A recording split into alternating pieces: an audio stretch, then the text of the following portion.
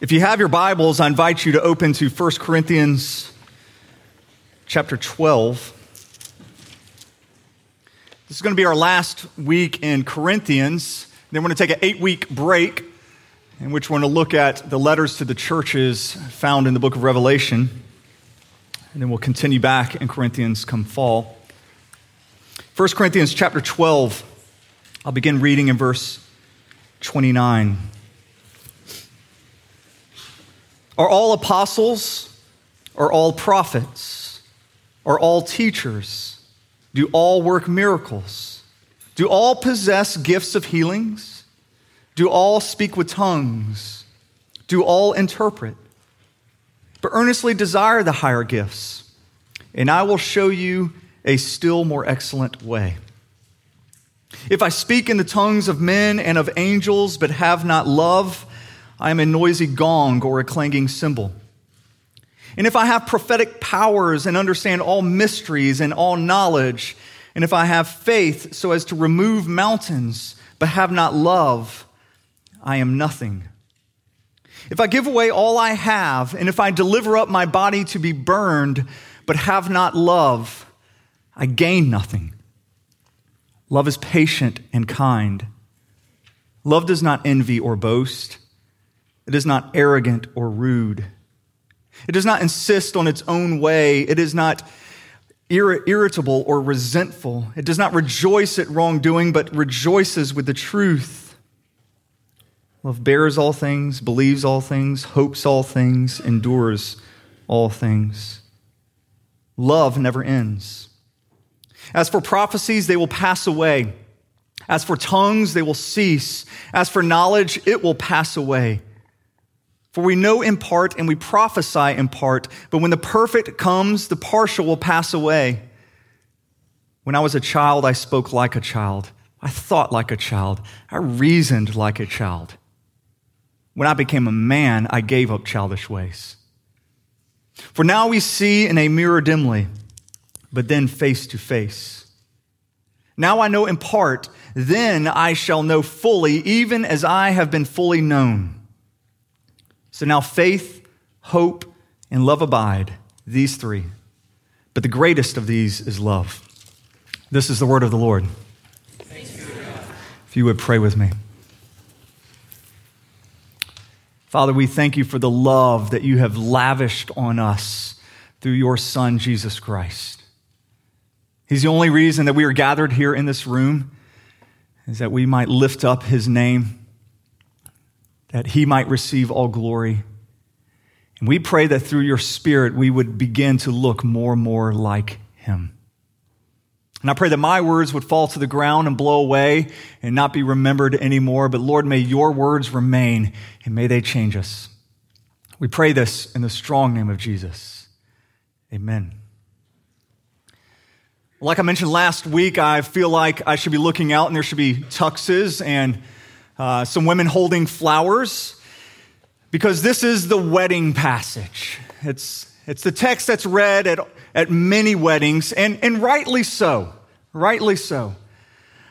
Now, although this passage is firmly rooted in a very specific context, it also can stand alone on its own.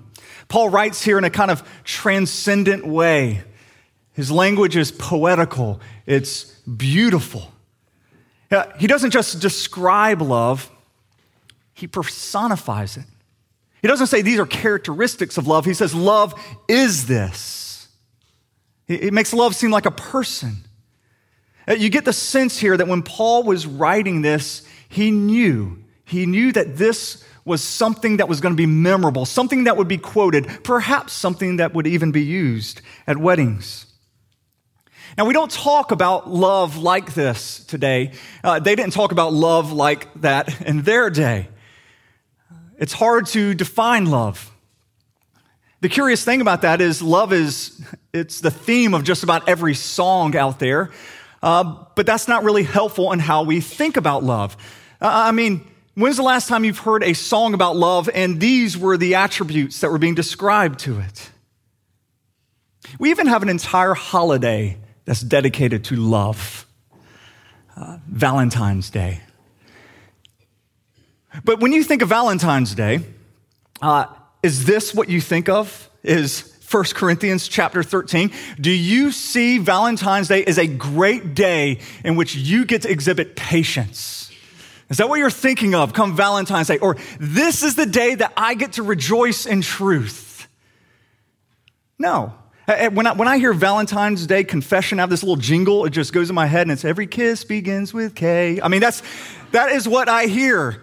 That's what I associate with Valentine's Day, is that little jingle, that little ad. And it's the same ad that they run during Christmas. Every kiss begins with K. I heard a commercial, and in the commercial it said this. It said, Valentine's Day, your first opportunity to make up for Christmas. My favorite ad that ran before this Valentine's Day was this. It was a commercial, and it was a husband holding this newborn baby. Do you remember this commercial? And he's looking at his wife who just gave birth to this baby. And then you hear this voice come over, and it says, she gave you the most precious gift. Shouldn't you give something back? Like, wow.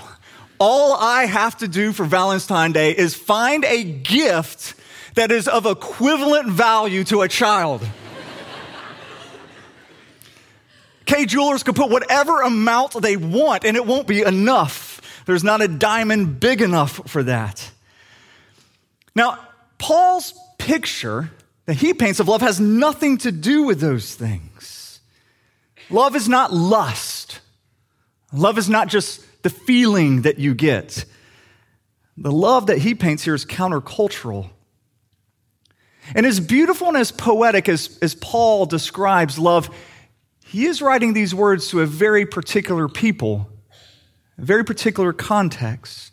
He's not just writing this standalone treatise on love. Somebody didn't just come up to Paul and say, Paul, what is love? And he's like, love. And then he just starts, this flows out. It's written to a people who had real issues and certain problems. He's writing to Corinth. And the more and more you begin to read these words, you realize that although they're beautiful, they're actually a pretty strong rebuke to the Corinthian people.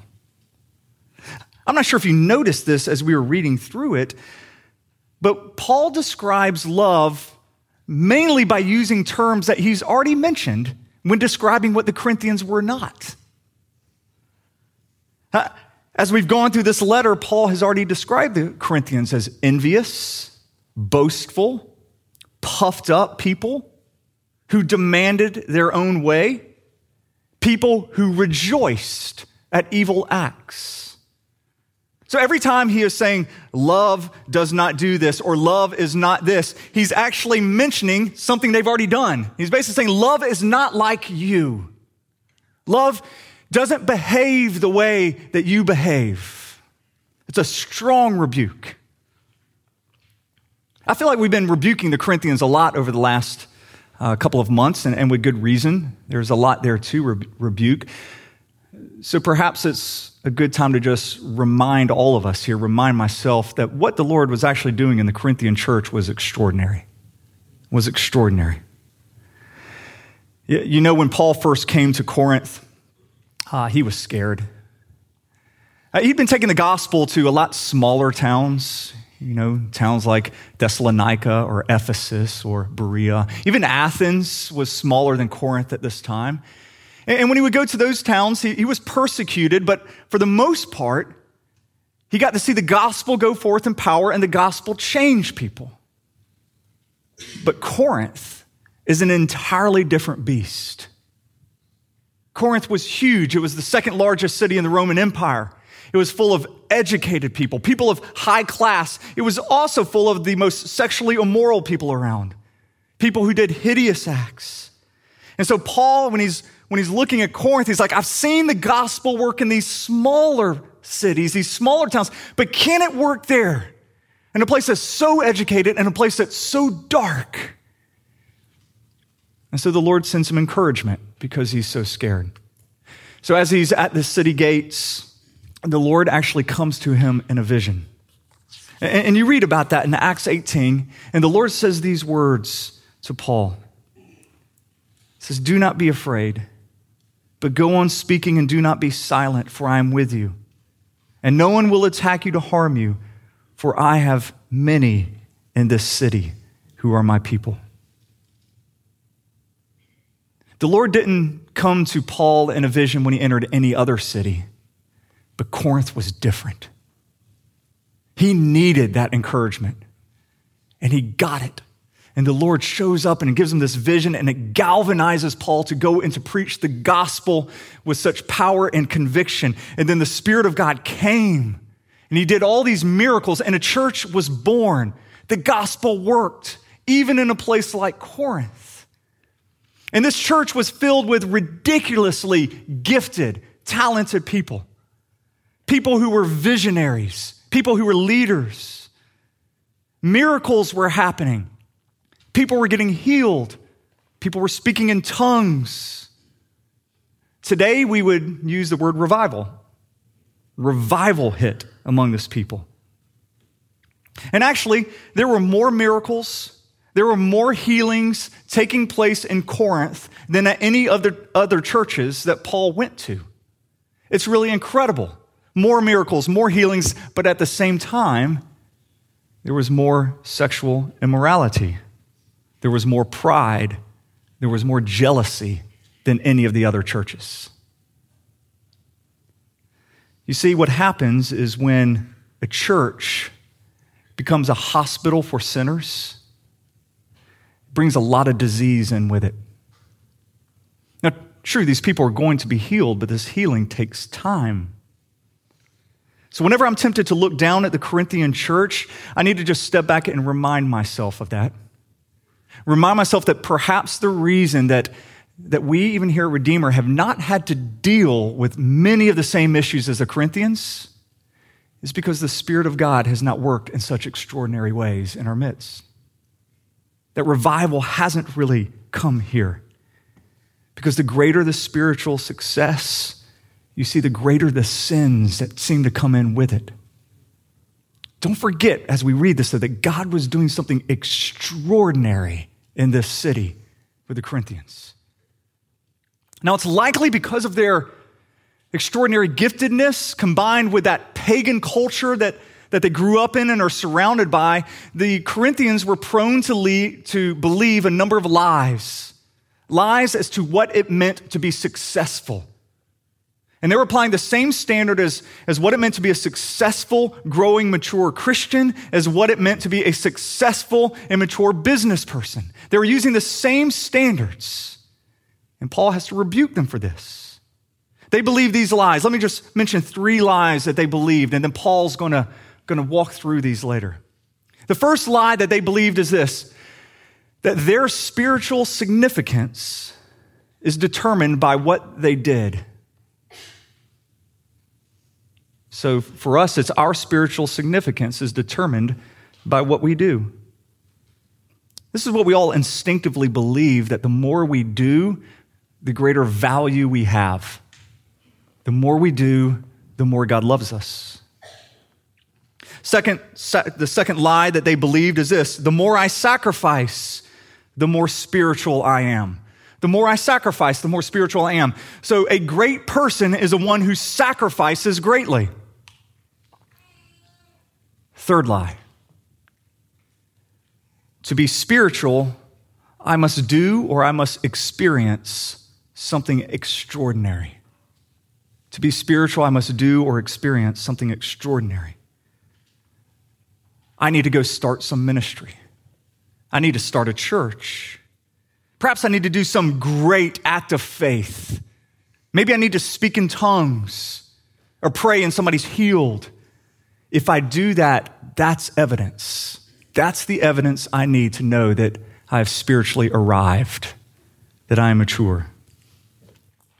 So these were the lies that the Corinthians believed, that they believed that this made them a spiritually significant person.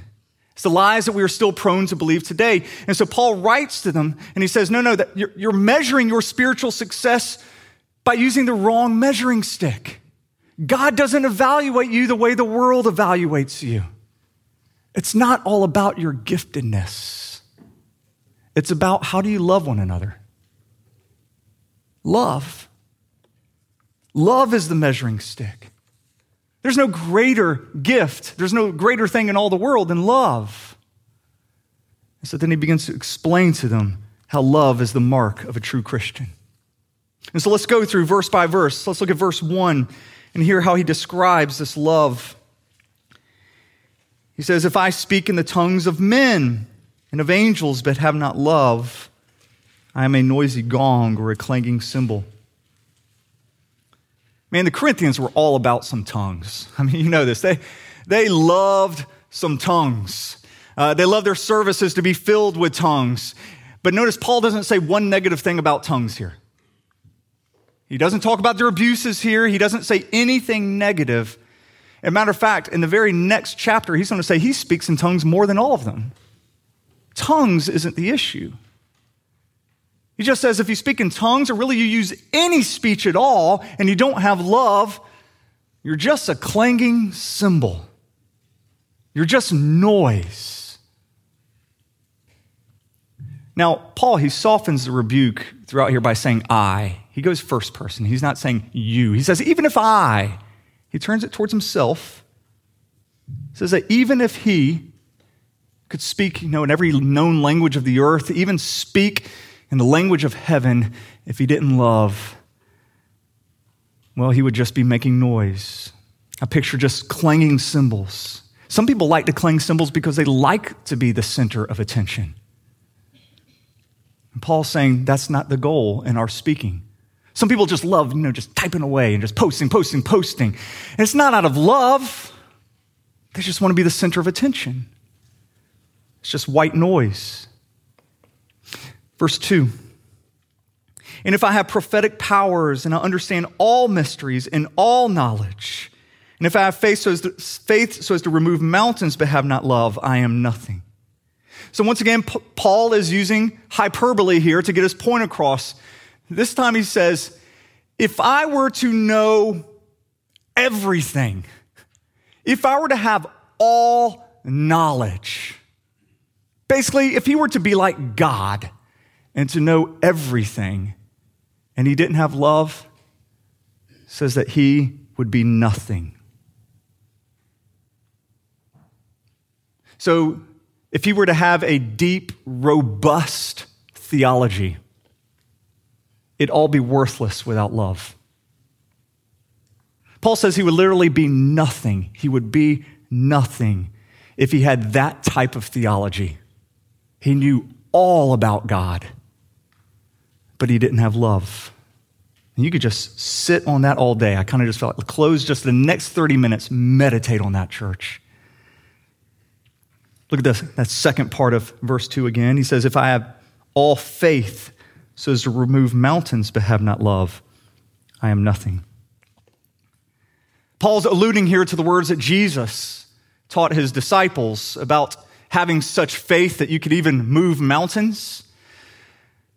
And this is the type of faith, if we were to be honest, we all aspire to. We all want this type of faith, the kind that can work real miracles, do extraordinary things. And this is the kind of faith that if you were to exercise it, people would write books about you. But Paul says this, he goes that without love, even if he had such faith, he would be nothing. He'd be nothing.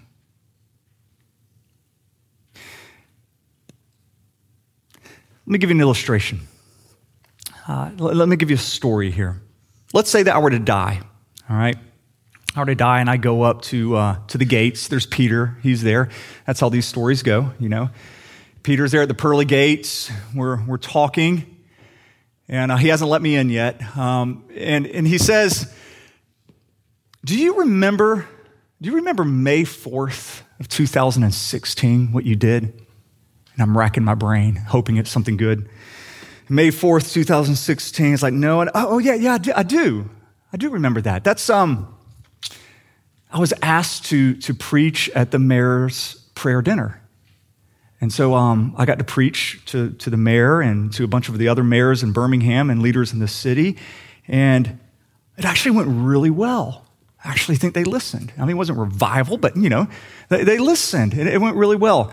And Peter looks at me blankly. He's like, what are you talking about? No, I mean, I know you did that, but that's not what I care about. Do you remember when you got home afterwards and you were completely wiped out? All you wanted to do was just, grab a drink and just veg on the couch. But when you came home, you noticed that the kitchen was not cleaned. And you didn't want your wife to have to do it. So because you loved your wife, with the little energy that you had left, you just kind of cleaned up the kitchen, and then you went to bed. Just, well done, good and faithful servant. It's not the extraordinary acts. It's not the things that we like to just hold up, our resume to the world. Look at this. Look at this. God is looking at those teeny little forgettable moments. And God's like, that's where I'm honored. That's where you become spiritually significant, is in doing those little things out of love. Paul, he says that if you were to have these great acts of faith but not love, he says he is nothing. He goes, I am nothing. Strong language. It's a strong rebuke to the Corinthians. It reminds me of Jesus' words in Matthew 7 when he's giving this illustration and he's telling about there was going to be judgment day and people were going to come and they're going to say, but Jesus, did I not prophesy in your name? Did I not cast out demons in your name? Did I not do miracles in your name? And Jesus says, depart from me, I never knew you. Think about that. Jesus was describing gifts of the Spirit, prophesying, casting out demons, doing miracles. And he says, gifts of the Spirit can be performed by people without me even knowing them or them knowing me. In other words, you could be in the church being used in extraordinary ways, even gifted by the Spirit, and you might not be reborn. You might not have God's love in you. God loves too much about his church to not gift all the people. And so there's people gifted within the church who don't know him, just as a way of taking care of the church. But we need to examine our own hearts and ask, do I actually know him? Do I love him? Verse 3 says, if I give away all I have, and if I deliver up my body to be burned, but have not love, I gain nothing. All right, so nobody's made a sacrifice like this. This is an extraordinary sacrifice. He's saying that even if we were to make this huge sacrifice, get killed. Let's just, let's picture, what if you were called to move away and you decided that you're gonna go to some third world country, eat rice and beans every day, drink it down with dirty water, all right? You're making this huge sacrifice. And ultimately, you were martyred in that land. Paul would say, if you did not love, the sacrifice was worthless. You gain nothing. It's a sobering truth. I bet we all know somebody like this. Do you know the martyrs? The martyrs who are always serving. Always serving. They're giving away their money. They're always making some sacrifice. But underneath it all, they're just full of bitterness. All they're doing is they're angry at the other people who aren't serving as much. Perhaps they're angry at the Lord for making them serve in this way. And their hearts actually grow more and more bitter the more and more they serve. They gain nothing. I can't help but think of the story of the prodigal son, and this is the elder brother being described. The one who stayed home, the one who made all the sacrifices, the one who worked hard, but neither loved his dad nor his brother. He was the one who looked righteous, though. So, just taking a step back, what would you think?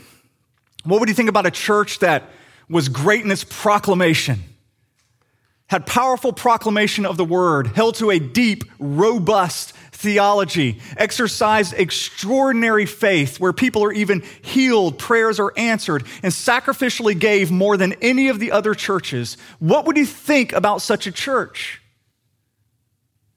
I tell you what, you'd listen to their podcasts. You'd read their books. You'd put them on a pedestal. But Paul says without love, they are nothing. Nothing. Redeemer, what are we known for? It's a probing question. What are we known for? Are we known for our preaching?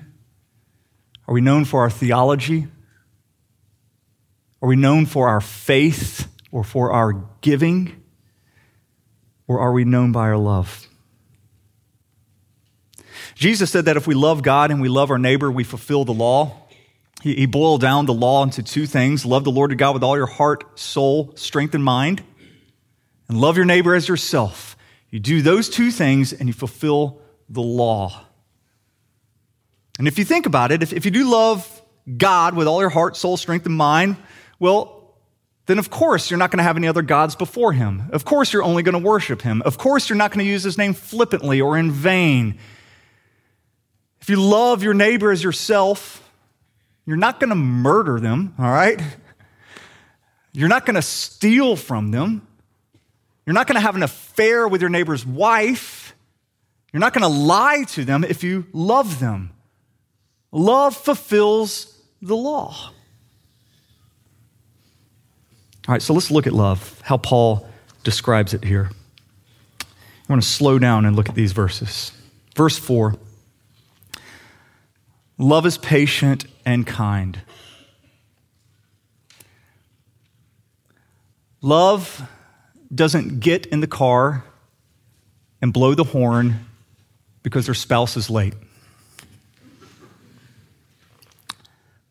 Love doesn't look at the sins or the flaws of its friends or its spouse and demand that they be fixed now. But is patient and will walk through them in this road for the long haul. Love is slow to anger, speaks tenderly, kindness. I say this not as an exaggeration, but many of the marriages which the couples come to my office for counseling, many of their problems would be corrected if they were simply kind to one another. Just simple kindness. Paul says love does not envy or boast. So if your friend or your coworker goes to the beach while you're at the office, love does not check the weather report and hope it rains there. You hope it's beautiful sunny weather and they're just enjoying it. You rejoice in their vacations. You rejoice when your coworker gets the promotion and you don't. Love doesn't brag or promote all the things that it's done, all the places it's gone. Love doesn't feel the need to get on Facebook or Instagram and post all of its accomplishments. Love doesn't turn every conversation back to itself, but is happy to just listen to others. Love is not arrogant or rude. Love does not think that it's better than anybody else. It's not dismissive of people, but actually listens to people, treats them with the dignity that they deserve. Love does not cut people off in their conversation. Love does not stare at their phone in the middle of a conversation, but engages in the person they're talking to, as if the person is more important than their screen. Verse 5, love does not insist on its own way. In other words, love does not feel like it always needs to be the teacher. And that love, or it knows the best way to always do things. Love understands that not every moment is a teachable moment. Don't you hate when you're around people like that?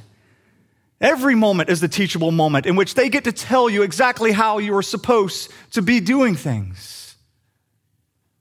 Love understands that it's okay to not always do things the way it wants to be done. So if somebody is in your house is making pancakes or something like that, and you know a better way to make pancakes, you just let them do it. It's not the teachable moment. Love does not insist on its own way. It's not selfish. It thinks first and foremost of others. So when love is out with its friends and a group picture is taken, and all of its friends look really good, but love's eyes are closed, love is happy with the picture. Love's just not looking at itself. But love is rejoicing when other people are presented in a great light. Other people are getting their own way. Love is not irritable or resentful. The ESV uses the word irritable here. It actually seems a little out of place when you're going through this list about what love is, all these other descriptions. Other translations say love is not provoked or have a temper. The thought here is that love doesn't have a touchy disposition. Love is not moody. Love is not ill-tempered. And the reason this seemingly little thing is put here in Paul's list is because irritability or being ill-tempered actually reveals so much about what's really going on in the heart. In that little flash, that little moment of irritability, you get such insight as to what's actually going on in there. There's a book called The Greatest Thing in All the Earth or All the World. It's written by a man named Henry Drummond. And the entire book is just on 1 Corinthians 13. It's only like 40 pages, 50 pages. It's a very small book. But he writes this about the irritability and why it's so important. It says, this occasional bubble, when it escapes to the surface, reveals that something is rotten underneath. It is a sample of some of the more hidden products of the soul. A lack of patience, a lack of kindness, a lack of generosity, a lack of courtesy, a lack of unselfishness are all instantaneously symbolized in that one flash of temper. Lets you know what's going on in the heart. So if people walk on eggshells around you, it's because you're irritable. It means there's stuff bubbling up in your heart and they don't know how you will react to anything. Love draws people in rather than pushes people away.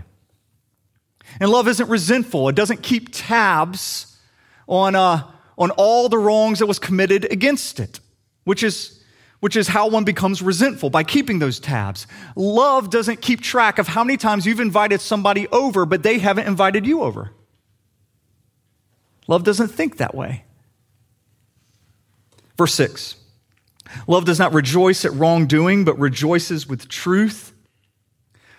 Love does not celebrate sin. That is not love. It's just cheering when somebody is doing something evil. I've told my girls this, that a simple way that they can live out the gospel at school is just by doing this. Don't laugh at things you should not laugh at. Just don't laugh at it. Don't laugh at cruelty. Don't laugh at when people are the butt of a joke or left out. Don't laugh at vulgarity. But instead, celebrate and laugh at truth. Verse 7.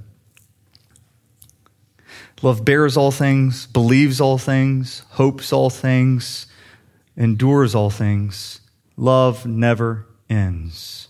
In other words, love outlives everything else. Love actually stretches all through eternity. The other things that Paul would get to later, things like tongues or prophecy or all the knowledge that you think you know, those things serve you well in this life, but they don't go to the next life. But love endures. Love never fails. Love continues on. And let me just say here, that's going to probably get me in a little trouble, all right? Man, I love that. Like instantly, everybody looks up. Y'all want me to get in trouble. I mean, wow. Y'all are sick people, all right? This might get me in a little trouble. Let me just say a word to husbands. Not a tactful way to say this, so I'll just say this.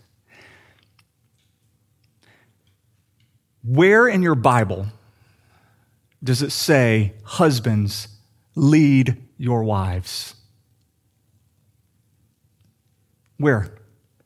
I mean, I know it says, that husbands are the head of the wife. Where does it say, husband, lead your wives? If you search all through your Bible, you're going to find it's not there.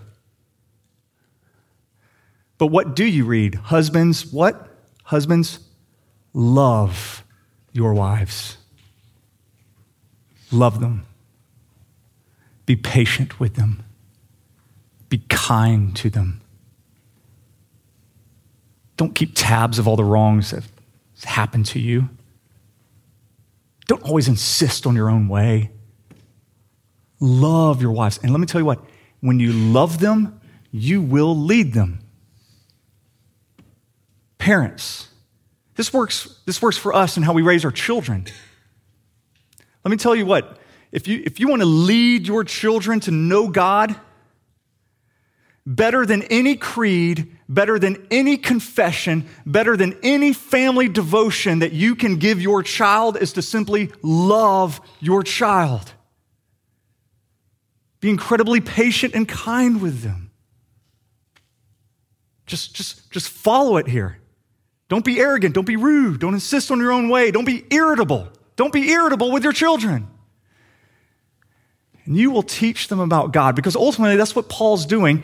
He's talking to the Corinthians like children, and he's teaching them about God, who is love. All he's doing here is describing who our Savior is.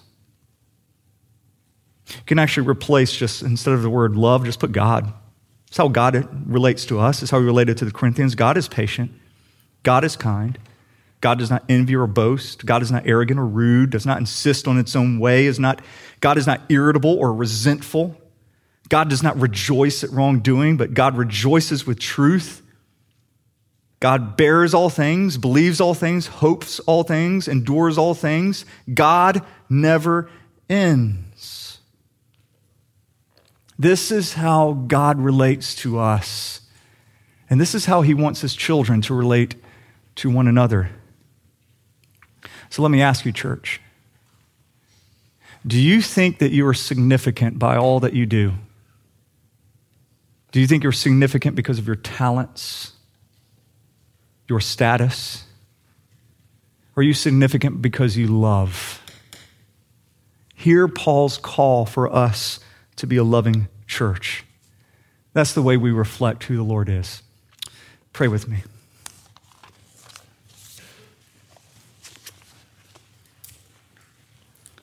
Father, I speak for every person in this room. When we went through that list of what love is, we have all failed. And we ask for forgiveness. Jesus, we want to look more like you. And so our hearts need to be flooded with your love. And I pray that your Spirit in this time, as we just reflect on these words, Lord, that you would bring real change in us. Pray this in Jesus' name. Amen.